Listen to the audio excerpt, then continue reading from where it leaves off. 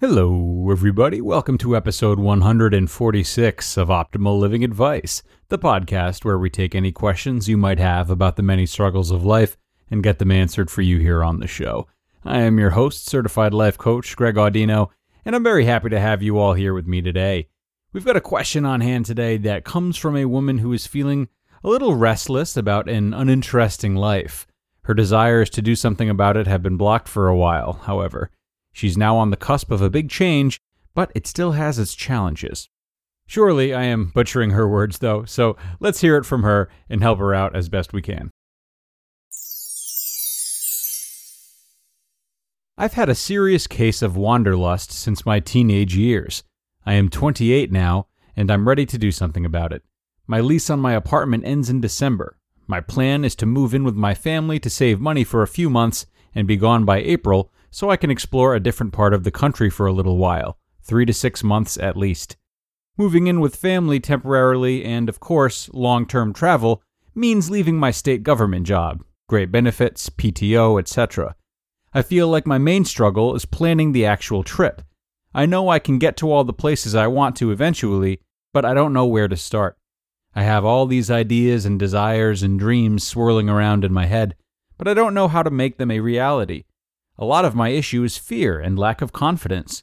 I know nothing about long-term travel or how to prepare for it.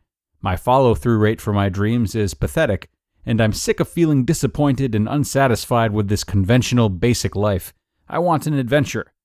Do I just take the leap of faith and let the chips fall where they will? You've got the travel bug. I'm no stranger to that myself. I'd say that more and more people are getting this itch too. Surely there's a lot of emphasis on the idea of adventure and the value of travel these days, and it's only becoming more accessible with discounted travel options and more jobs able to be performed from home, or on the road in this case. So, look, there's no clear-cut way to do something like this. All bets are really off if you're single and without children, too. Whether it's a big trip or a big move, people have many different stories and many different experiences and will tell you many different things. I mean, theoretically, the safest way to go about something like this is to at least make sure it's been planned for financially and to have some sort of exit strategy in case of an emergency, but God knows people have made plenty of choices like this on a whim and turned out just fine. However, in spite of you saying that planning the actual trip is your main struggle, I'm inclined to disagree with that. So I'm going to give you my answer based on what I think you're really battling with here. And that is the dissatisfaction with your current life that you mentioned. I think you're kidding yourself if you think a big vacation or even a big move is going to solve the unrest you feel about a life that you've described as conventional and basic. Because the underlying problem in that feeling is you. It's not the place you live in. So hear me out. Perhaps for a time you will feel better, and I'm certainly not going to discredit how much of our identities are made up of the decisions we make and experiences we have.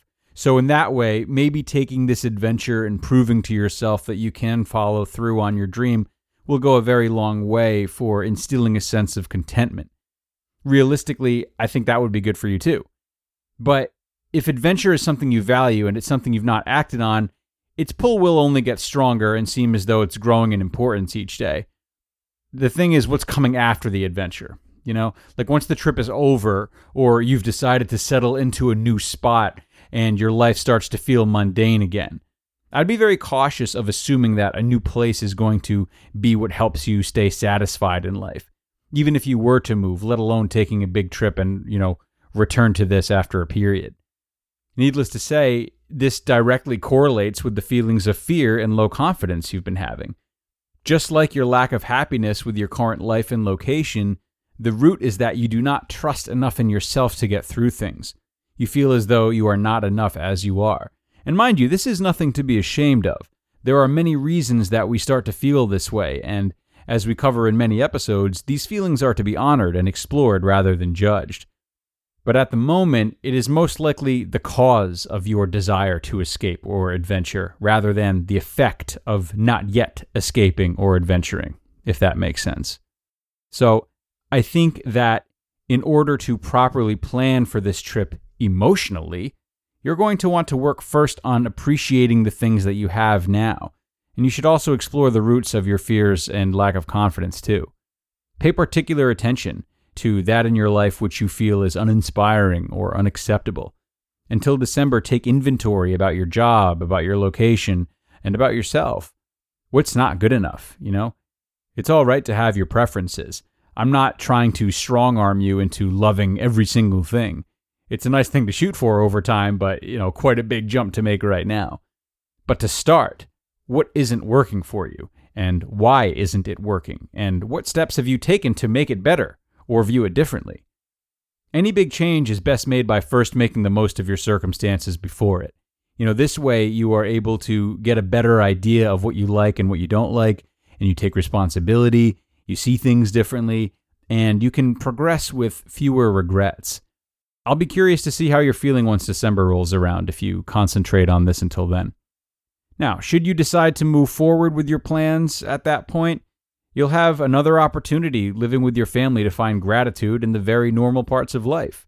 Maybe you'll find that the steady presence of certain familiarities is what actually makes them extraordinary after all, Or maybe you'll decide that you'd still like to try something new, but you'll decide it without the same chip on your shoulder.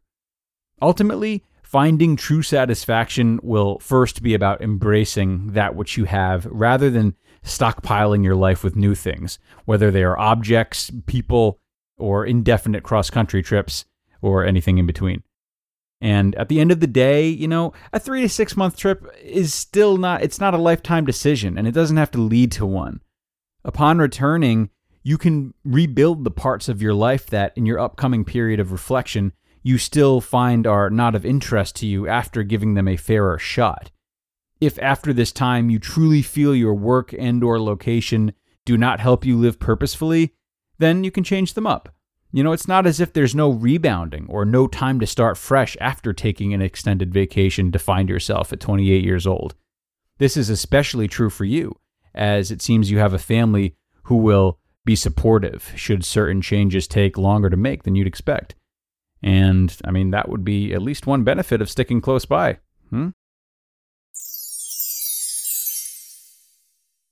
To the woman who sent this question in, thank you.